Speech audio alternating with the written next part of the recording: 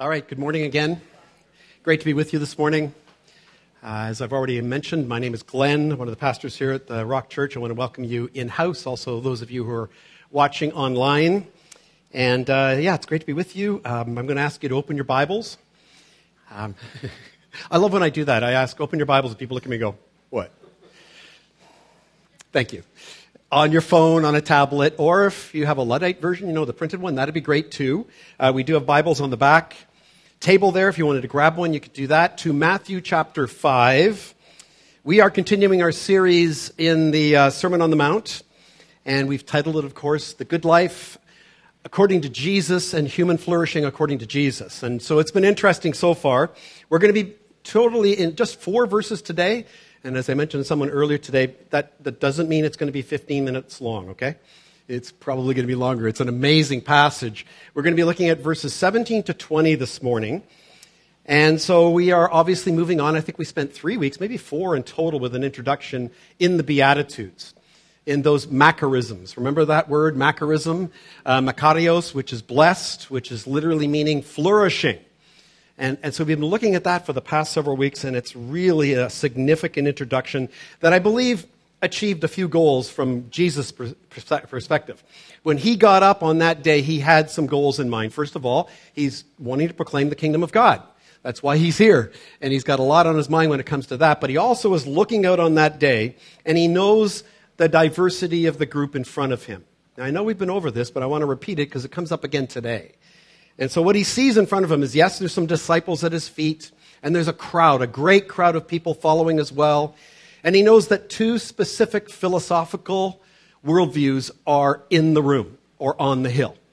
And the first, of course, is the the Jewish tradition, religious tradition. And the second would be the Greco-Roman philosophy. And so he knows they're there, and that's why he begins and uses that language, that word, Makarios, which to their ears would have been like, okay, this is about the good life. This is going to be a great seminar, right? And so they're listening, and they're listening carefully to him. Secondly, what he presented was, and again, as we've seen a few times, it became clear as he got into the 3rd and the 4th beatitude, he was presenting something that we describe as an upside-down kingdom. The Jewish people were expecting a Savior who would come, who would overrule the Roman warlords and put his rule and reign in place like now. Now. That's what their hope was. But very quickly, they're like, hold on. And the same thing for the Greco-Romans. They're thinking like, poor in spirit?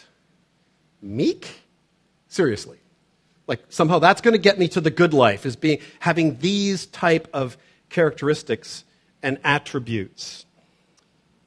And so their attitude towards what would produce a meaningful and purposeful life is completely turned upside down.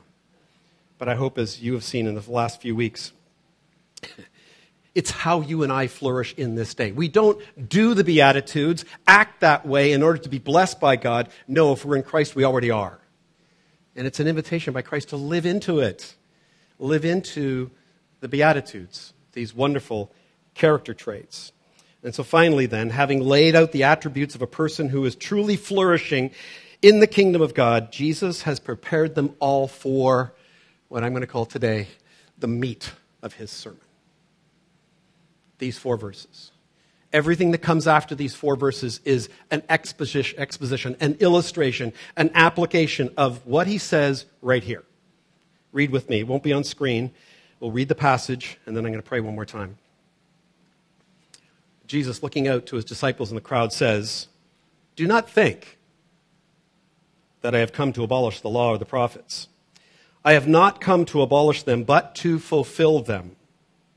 For truly I say to you, until heaven and earth pass away, not an iota, not a dot will pass from the law until all is accomplished. Therefore, whoever relaxes one of the least of these commandments and teaches others to do the same will be called least in the kingdom of heaven. But whoever does them and teaches them will be called great in the kingdom of God. For I tell you, unless your righteousness exceeds that of the scribes and the Pharisees, you will never enter the kingdom of heaven." Let's pray. Gracious Heavenly Father, thank you again. Thank you for everything. Thank you for just small, little things. Thank you, Lord, that we can just look out and even on a cloudy day, a moody day like this, just look up at the mountains that are somewhat hidden, but also just watch the clouds moving around, and we can understand that you are blessing us. It's beautiful, actually. And so, Lord, I just pray that for all of us here today, as we prayed earlier, because some of us, Lord, we aren't seeing the clouds that way. We're not actually seeing our lives that way. There are struggles. There are lots of hurts, lots of pain, and Lord, you know all about it. So, Holy Spirit, I pray today that through the words of Christ and through your working in us and amongst us, and through the meager words that I have here, you will bless our hearts. You will truly encourage us today. So I'm asking for your help here today as I deliver this word. And I pray these things in your worthy name, Jesus. Amen. So over the past little while, I was thinking about it. It seems to be a bit of a pattern. It goes back to last Christmas. Remember, we went through the Advent series, The Light of the World. And I started asking questions. You guys know me. If you've been around a little while, I ask a lot of questions, and hopefully we try to answer them. But we've basically been asking questions this way. What problem is blank trying to solve? Or what problem is blank, whatever it might be, fill in the blank, solving? And so when we were looking at the series, The Light of the World, who is Jesus, of course, during his coming in the Advent series at Christmas, we asked that question, what problem is light solving? Duh. It was pretty simple, right? The problem of darkness. Jesus is coming into this world, casting light into this world, which has interesting properties, but in him it's truth, the truth of God, and it's exposing darkness and coming into the darkness and bringing light into that darkness. It's a beautiful picture. Same thing last week. We were looking at salt and light, right? So we asked the question, what is salt solving? Let's start with light again. What is that? Same thing. Light is solving the problem of darkness. And then we looked at salt, the other way around, right? And we asked the question, what is salt solving? Anybody? Some of you were here last week. Oh, I love this. I'm just going to wait here. But yes, I know. Solving the problem of decay and corruption in this world. It's solving that problem as a preservative. So today we're going to look at what I'm going to propose, humbly, is the greatest problem that we all face. That every human being who's ever been born, who's alive today, or ever will be, faces. It's the greatest problem. It's the problem for which Jesus came to solve more than anything else. And it's a game like the other two that we've mentioned, a problem that only, listen, Jesus can solve. Which is good news. Because he came, he solved it, and he's continuing to solve this problem. So what might that problem be? It was in our text this morning. Righteousness. The greatest problem that every human being has is the problem of righteousness. And listen, here's the question, why is that?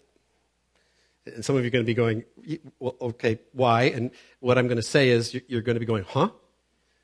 Well, I'll put it to you this way. It's because none of us have it. I thought maybe that would get your attention. We're going to get to the biblical evidence of that in the text and through the story of what we look at today.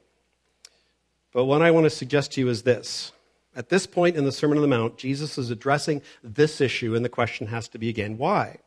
Well, because, as I've mentioned, both primary worldviews that are represented in front of him and are very much alive and well today believe they can personally, in their own power and strength, solve this problem.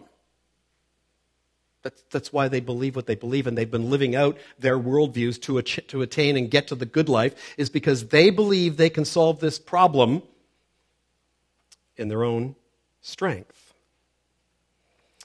So essentially, they all know that righteousness is something they need more of at least, in order to achieve the good life. It's strange, isn't it?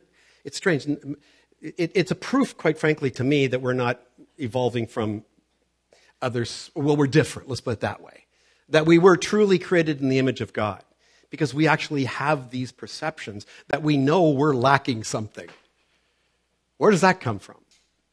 Chance? Hardly. Hardly. So in the case of the Jewish religious leaders and their disciples, they thought this: the rigorous keeping of the law, right? And of course, all of the additional traditions that they had added to the law will make one righteous, or at least, and hopefully righteous enough to live the good life, but also to get to the point of approval and acceptance by God. So human effort based on outward keeping of rules and regulations. Just tell me, give me a list of things that I got to do, and watch me, Lord. And everybody else, you just watch me. I'll get there. Right. Same for the Greco-Roman. You see, they devised in that day and today, same thing, based on human reasoning, ethical and moral codes that, if rigorously lived out, if applied to our lives, and watch me in this world today, watch me do it, will produce a similar result. There's actually a word for this, which is a little different than the word that we want to hear. Really what I'm describing is what? Self-righteousness. It's the attaining of righteousness through our own efforts. None of that happening here, right? None of that happening in this room or online or in this world today? Yes. If we're honest with ourselves, that approach to religion, to any way of life, apart from God and Him doing the work in us and for us, it's self-righteousness. And here's what happens with self-righteousness, right? Because I know, I've been talking about T-shirts. Like, I've got the T-shirt, I got a closet full of different T-shirts. I got this one too, right? You self-righteous yourself. You act self-righteously, and then when you're questioned, what do? You self-justify. Right? You make excuse. Well, like, okay, so I slipped up, but like 90% of the time I'm doing great. Self-justify. Again, think about that. In light of the gospel, in light of the scripture, can we self-justify? Let alone make ourselves fully and perfectly righteous? Clearly not. We are justified by faith alone, in Christ alone, and not by works, lest anyone should or could boast. Amen. Thank you. Let's pray. Okay. That is the beauty of the gospel. And Jesus is bringing it to those men and women on that day, and He's bringing it here this morning. So let us put verse 17 on screen for you, and we'll have a look at what he has to say here. So he opens up after this beautiful introduction that's kind of got them thinking we're not quite sure where he's going or who this guy is. But obviously they've got some questions. Jesus says right off the get-go, do not think, I know what you're thinking, do not think I have come to abolish the law or the prophets. I have not come to abolish them, but to fulfill them. Okay, so look, for you and I, and again, I've read commentators where there's some theologians out there, very few, who would say, like, Matthew put this in here. It's really not part of the Sermon on the Mount, right? And the reason for that is it just seems really abrupt. It seems to, the flow has been blessed. Okay, there was that bit about persecution, right? Right? But you're being blessed. And then the salt and light thing is the go command. It's awesome. It's beautiful. And now this. Well, no, it is what followed because Jesus intended it. But I got to suggest to you, in the hearing of those people in that day, all 4 verses would have sounded absolutely outrageous. I got to believe it's kind of like sometimes preachers can be preaching a sermon, and sometimes people will actually get up and walk out. Don't do that. It says in the scripture, the greatest preacher of all time, whose name is Jesus Christ, had that happen to him. And so it may have even happened on this day. So he gets to this point, though, and it's beautiful what he has to say. And it actually, quite frankly, it makes me smile whenever I read passages like this. And also shake my head, when today I hear people all the time, and listen, it's very, very true. Jesus was very gentle. He was humble. He was kind. He was loving. He's God. Yes, of course, he was. But combative, judgmental, disagreeable, unafraid to speak truth, and to call you out publicly in front of other people? In these 4 verses, certainly in the last one, it's exactly what he does. I'm sure his tone was very loving, though. Because tone's important. It's very important. It is, truly is. But he's not afraid to speak truth into a situation. He sees their faces. So actually the standard approach, I wanted to say, was this. With these 4 verses is to spend most of the sermon, most of the time, unpacking the complexities of the law and the prophets, the relationship they have between the people of Israel and God, the covenantal aspects that speak to the realities of the old covenant that's now passing away and the new covenant that's coming in Christ and that he's initiating, and much more.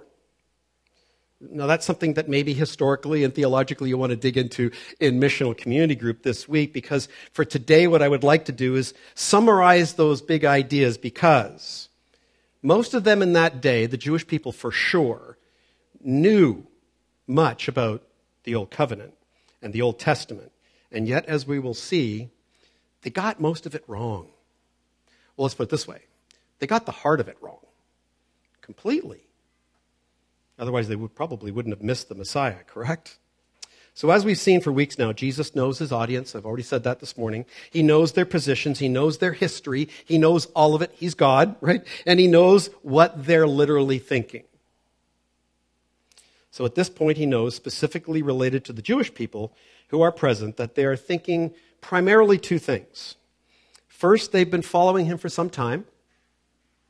And they've been watching him. They're watching him very carefully. They're keepers of the law. And what have they seen him doing, especially on the Sabbath? Right? They have seen him healing on the Sabbath. What? They've seen him with his disciples walking through a field and picking grain. Oh, wrong. Breaking the law. Missed the whole point of the Sabbath, right? But they've seen him doing that. So they've got these questions. They're like, look, he is not behaving at all like a Messiah. I mean, a Messiah is going to be one who completely upholds the law, keeps the law, loves the law. We have some questions here. Secondly, the Beatitudes were a huge tip-off to them that whatever changes were coming via the Messiah and a new covenant, something, by the way, they knew from the Old Testament was going to happen, that there would be a new covenant. What they were hearing from him simply didn't make any sense, again. And we all should give them some sympathy. Again, they're under Roman oppression for their faith. Greco-Roman oppression in their culture. Far worse than we experience in this world today, although it's coming. So we should cut them some slack, I think. So they had their doubts. Jesus then opens his teaching by saying something like this. Listen, whatever you're thinking about me and my relationship to the law and the prophets, you've got this part wrong anyway. I did not come to abolish anything. Now that's interesting if you think about it, because why would they be thinking that these things would be abolished, right? I mean, that's interesting. He doesn't get into that. He doesn't really unpack that for them. But as I think about it, I think it's like the rest of us. Well, I know what I shouldn't do, and I also know what I should be doing, and I don't do those things, but I do those things. Oh my, I can't wait for the day where it won't matter anymore. Like trying to keep the law or live a good life in your own strength and power, it's a heavy burden, And so maybe they were actually hoping he was going to abolish it. So that part, I think, would have been interesting to them. The word abolish in the original language means this literally, to destroy, to throw down, or demolish. That's the word that's translated from probably the Aramaic that Jesus was speaking, that they used in the Greek, that Matthew used to explain what Jesus said to them. So he's saying, look, I didn't come to destroy, throw down, or demolish the law and the prophets at all. So don't hear it that way. So maybe for our modern ears, of course, especially when you add the word fulfill at the end, we might think he's saying that he will complete, right? Anybody ever heard that? Or bring to an end these things. The law in particular. I want to suggest in the beginning, don't walk out now when I say this. That might be a bit of a mistake. So first again, in their hearing, they understood the term, the law and the prophets, to mean this. We hear that and we're like, was that the Ten Commandments? And in their hearing, it meant the 5 books of the Pentateuch, the books of Moses, the law given in those books, and all of the prophets. In their mind, it's code. It's simple code. It means the whole Old Testament. The law and the prophets means the whole thing. Therefore, when we hear Jesus or anyone in the New Testament, any of the New Testament writers using that phrase, they are speaking about, when they use the law and the prophets, the whole Old Testament. So that's important. That's an important point, as we'll see as we get to our conclusion today. And so what exactly then is Jesus getting at here? Well, 2 things at least to start with. First, he is promising that he has no intention of abolishing, but of fulfilling them. So now again, they have to be asking the question, okay, that's great, but exactly, okay, what do you mean by that? Quite frankly, again, in their defense, they probably had not heard that the Messiah is going to come and fulfill these things, at least in the way that Jesus is putting it across, and so they're listening. And so to help them understand, and us as well, Jesus adds this really interesting verse in our text to clarify a very important point. Verse 18, he says, "For truly I say to you, until heaven and earth pass away, not an iota, not a dot will pass from the law until all is accomplished." Man, such a key verse. Now, I don't know if any of you have ever owned a King James Version Bible. Come on, hands up. Anybody ever owned a King James Version? Good. Some of you are almost as old as me. That's great. It's a great translation. The ESV, which we use, uses the words iota and dot. Anybody remember what the King James used? Because I much prefer it. Jot and tittle, right? Like, it's awesome. Those 2 words are like, yes. Jot. Okay. Here's the thing. Again, when they heard these words, the actual Hebrew word would be yod, right? So they hear these words, and what Jesus is saying, like, so the jot is literally like a little, it's like even a tiny little scratch of an apostrophe or a comma, but it's more like an apostrophe. And the tittle is, if anyone you know fonts, you got non-serif and you got serif fonts. So you look at a serif fonts, the ones that have the little curly cues on the sides or the bottoms or the tops or whatever. That's a tittle, right? A jot and a tittle. And that's exactly what's being used here and what Jesus is saying.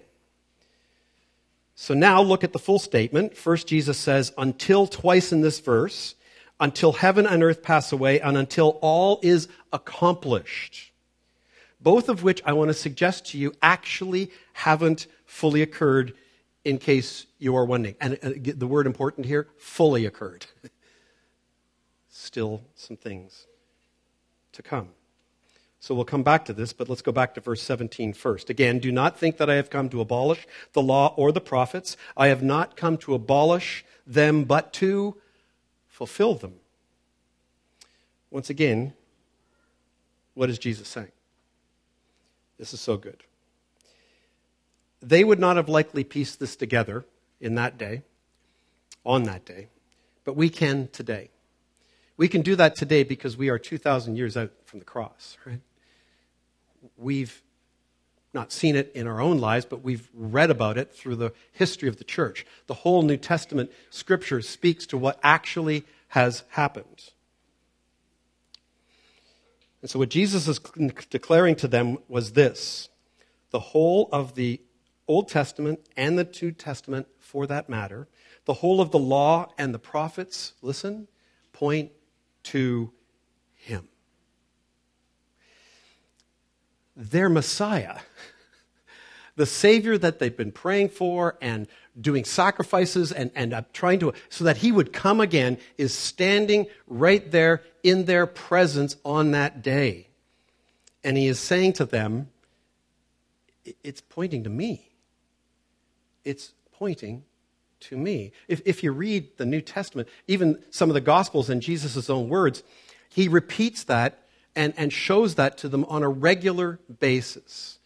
Remember when we ended the Gospel of Luke in chapter 24, one of my favorite passages, the road to Emmaus. Remember that, right? It's on the day that Jesus is risen from the dead and two of his disciples are discouraged. They haven't seen him. They've heard rumors that the tomb is empty and that he's risen, but they haven't seen him. And so they're going home. They're leaving Jerusalem and they're heading home, and Jesus comes up alongside them on the road, the risen Jesus. They don't recognize him. And they ask him to come into the house. They know there's something about this man. They just ask him to come into the house and stay the night with them. And he does, and he breaks bread with them. And that's how they actually recognize him, is maybe through his nail-pierced hands or wrists. But Luke also records this in chapter 24, verse 27. And beginning with, look at this, Moses, the law, and all the prophets, he interpreted to them in all the scripture the things concerning himself. I've always said this. Best Bible study ever, right?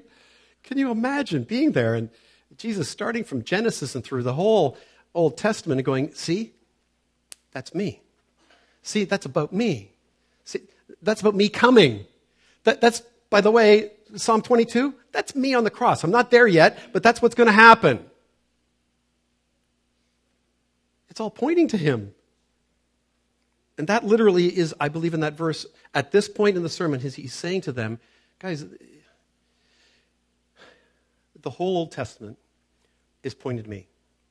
And you know what? I know, you should know, we should know that some of them got it. How do we know that? They wrote the New Testament, and it declares that. It point after point after point after point, beginning in the beginning of Matthew with the genealogy, right? All of the prophecies that are fulfilled about Jesus, did they come true? 100%. Are there more to come? Yes. Will they come true? Yes? Yes. Most definitely they will. So finally on this verse then that we've been looking at, they will soon learn, as they look back, as I've already suggested, on his life, death, burial, and resurrection, that he did fulfill all, 100% of the Old Testament prophecies about him. They would also discover how he fulfilled all three of the key components of the law. He fulfilled the three of them. They're called the moral law, the judicial law, and the ceremonial law. And again, this is a great excursus. We're not going to spend a lot of time on that today. You could study that. But essentially, it looks like this. The moral law, specifically the 10 Commandments, you all know those, right? The 10 Commandments were perfectly kept in every way by Jesus, including the Sabbath, because he's going to teach on that. They just didn't get the heart of the Sabbath. It wasn't about you couldn't carry a needle with you because, well, if you were a seamstress, that would be working. Like, there's they took the law and expanded on it into some ridiculous areas, and Jesus said, no, you didn't really get that. He broke no moral laws. None. Let me just be clear. You and I have probably broken them all. Many times. And next week, when we go into anger, he's going to show us. Oh, yeah. And the 6 examples that he's going to teach on expound on this. We've all broken the moral law. He, instead, was sinless and perfectly, here's the word, righteous. That is so important. The judicial law and the ceremonial laws were fulfilled by Jesus on the cross. He fulfilled the demands of the law on the cross, and in those two cases, done. The words, "it is finished," done. Fully fulfilled.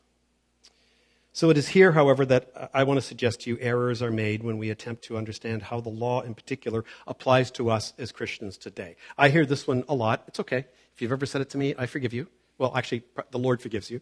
But people sometimes will be pressed about sin in their lives or, whether they should give or not give, et cetera, and people love to trot this one out, from Galatians, right, or from Romans, two different places. We're no longer under the law, we're under grace. Great. That's a bit of a misunderstanding. Let me just be clear. Of course we're under grace. Of course we are.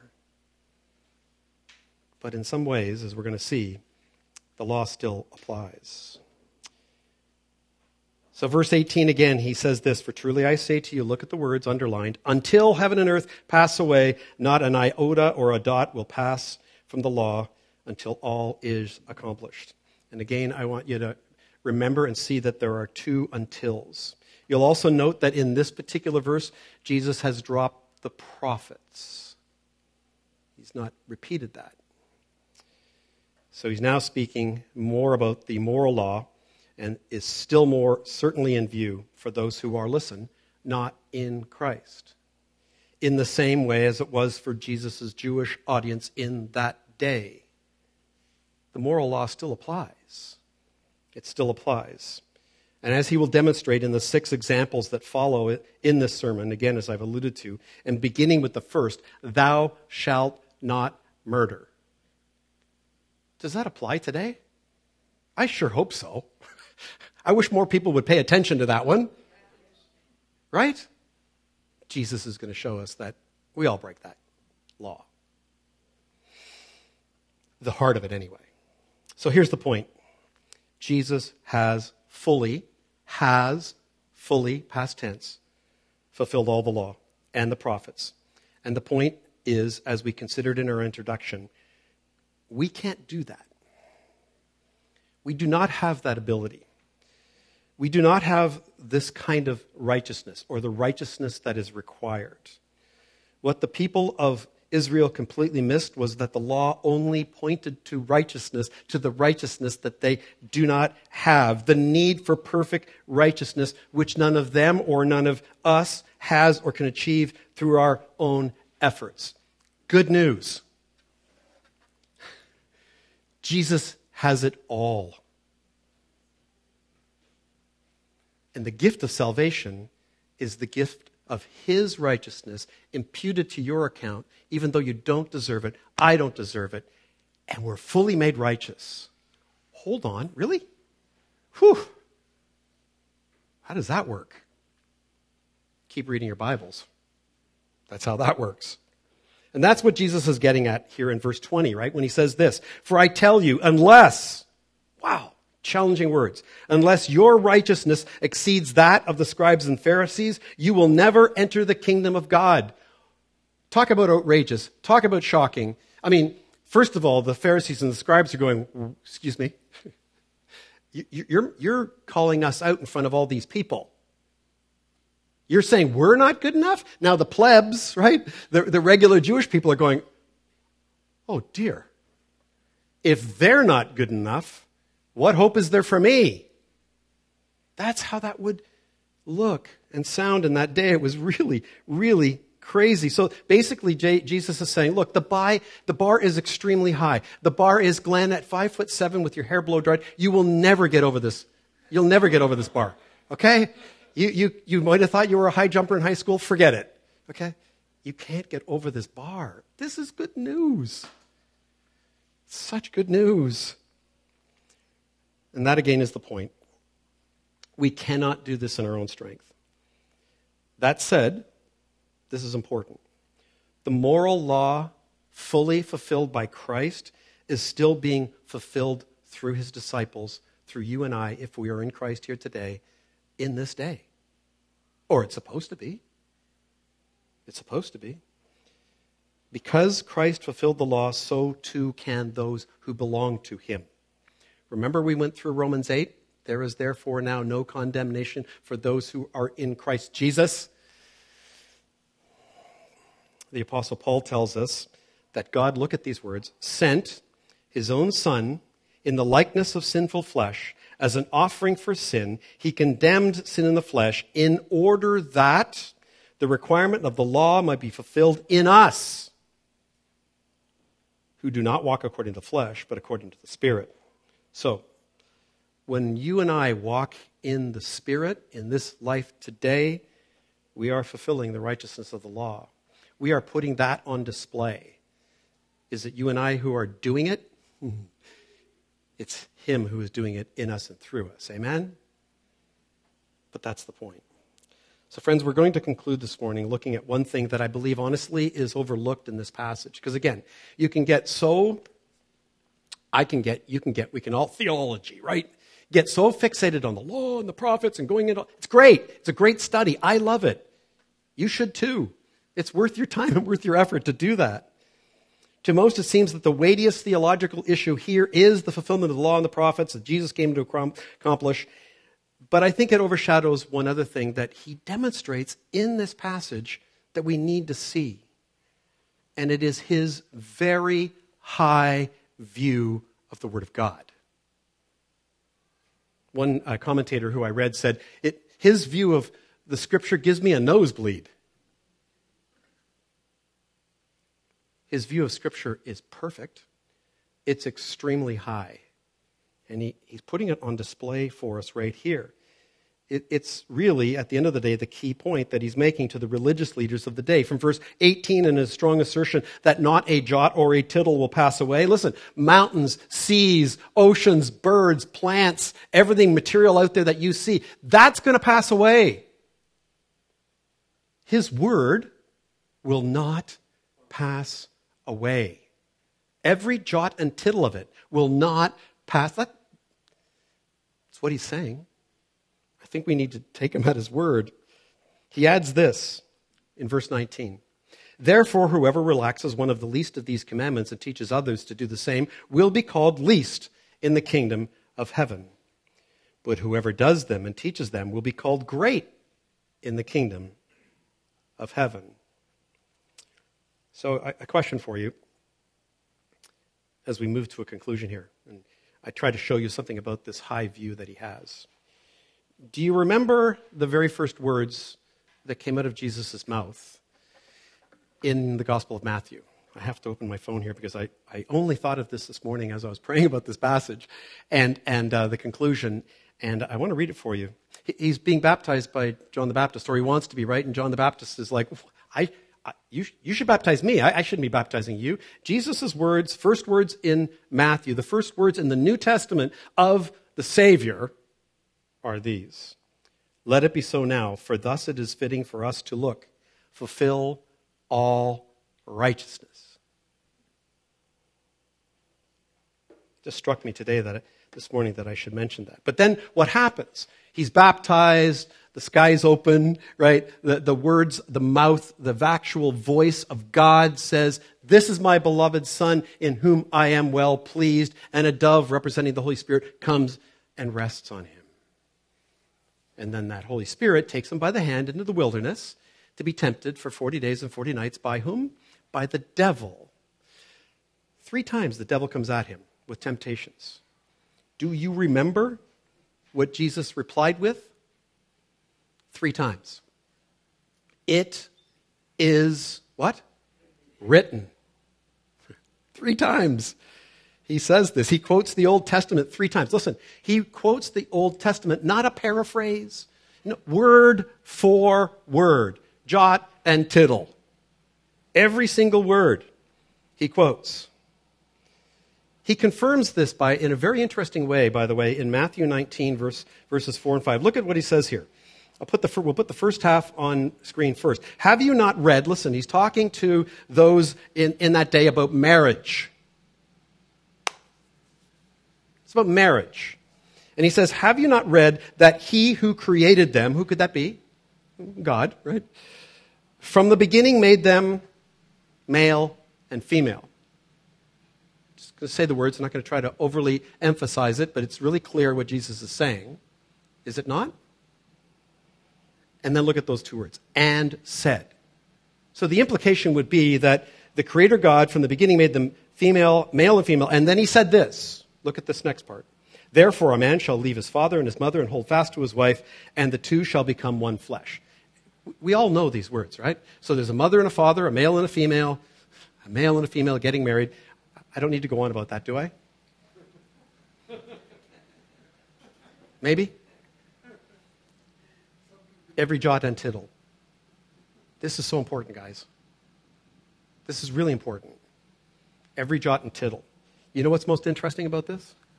Go back to Genesis. In Genesis 2 and read it.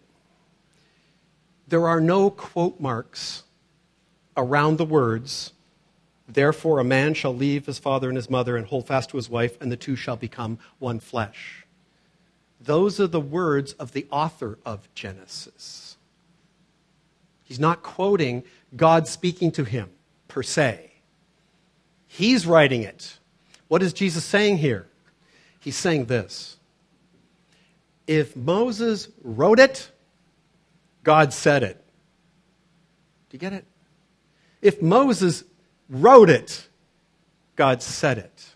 It goes on through the whole New Testament. Peter, I believe in 2 Peter, talks about David, and he quotes David. And the reality is that he says, God said, and it's actually David who wrote it. In Jesus' mind and in all of the New Testament authors' mind, here's the deal. We need to understand this. We need to park this and truly believe this today. If it is written, doesn't matter whether it's Moses, Daniel, any of the prophets, Matthew, Mark, Luke, and John, Paul, Peter, James, the author of Hebrews, who we don't know necessarily who it was, God said it.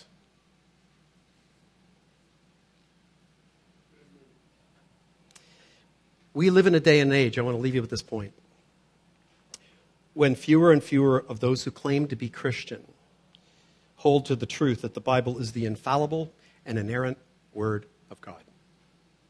Barna did a research study about 7-8 years ago of pastors of all denominations in the United States.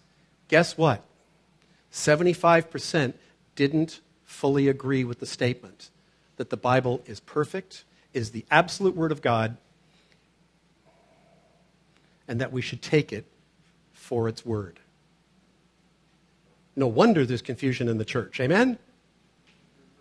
No wonder. So here's the thing, friends. As I say, we live in this day. Many are saying things like, we need to get unhitched from the Old Testament, right? Why do we need to get unhitched from the Old Testament? Well, simple. The New Testament's got some teaching in it that's pretty culturally difficult, right? But the Old Testament, the God of the Old Testament, he smites a lot of people.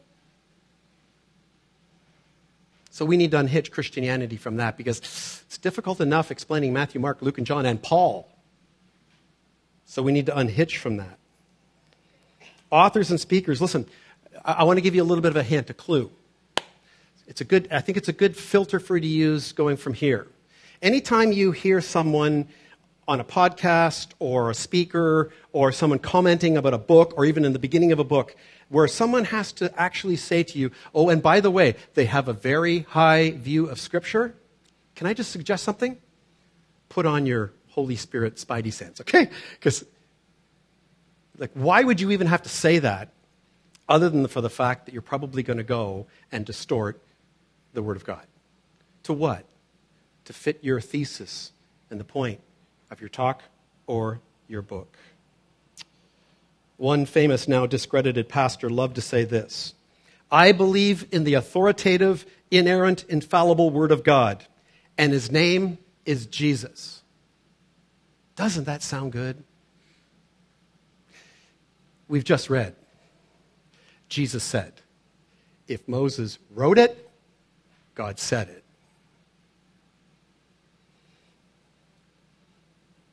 Jesus doesn't want us separating himself and his teachings and what he has accomplished and done on our behalf from the whole Word of God.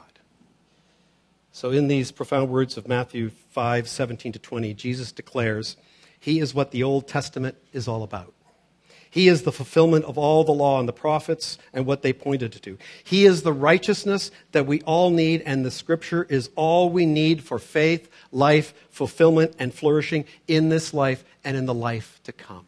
Do you trust him and that? I pray you do. Pray with me, would you?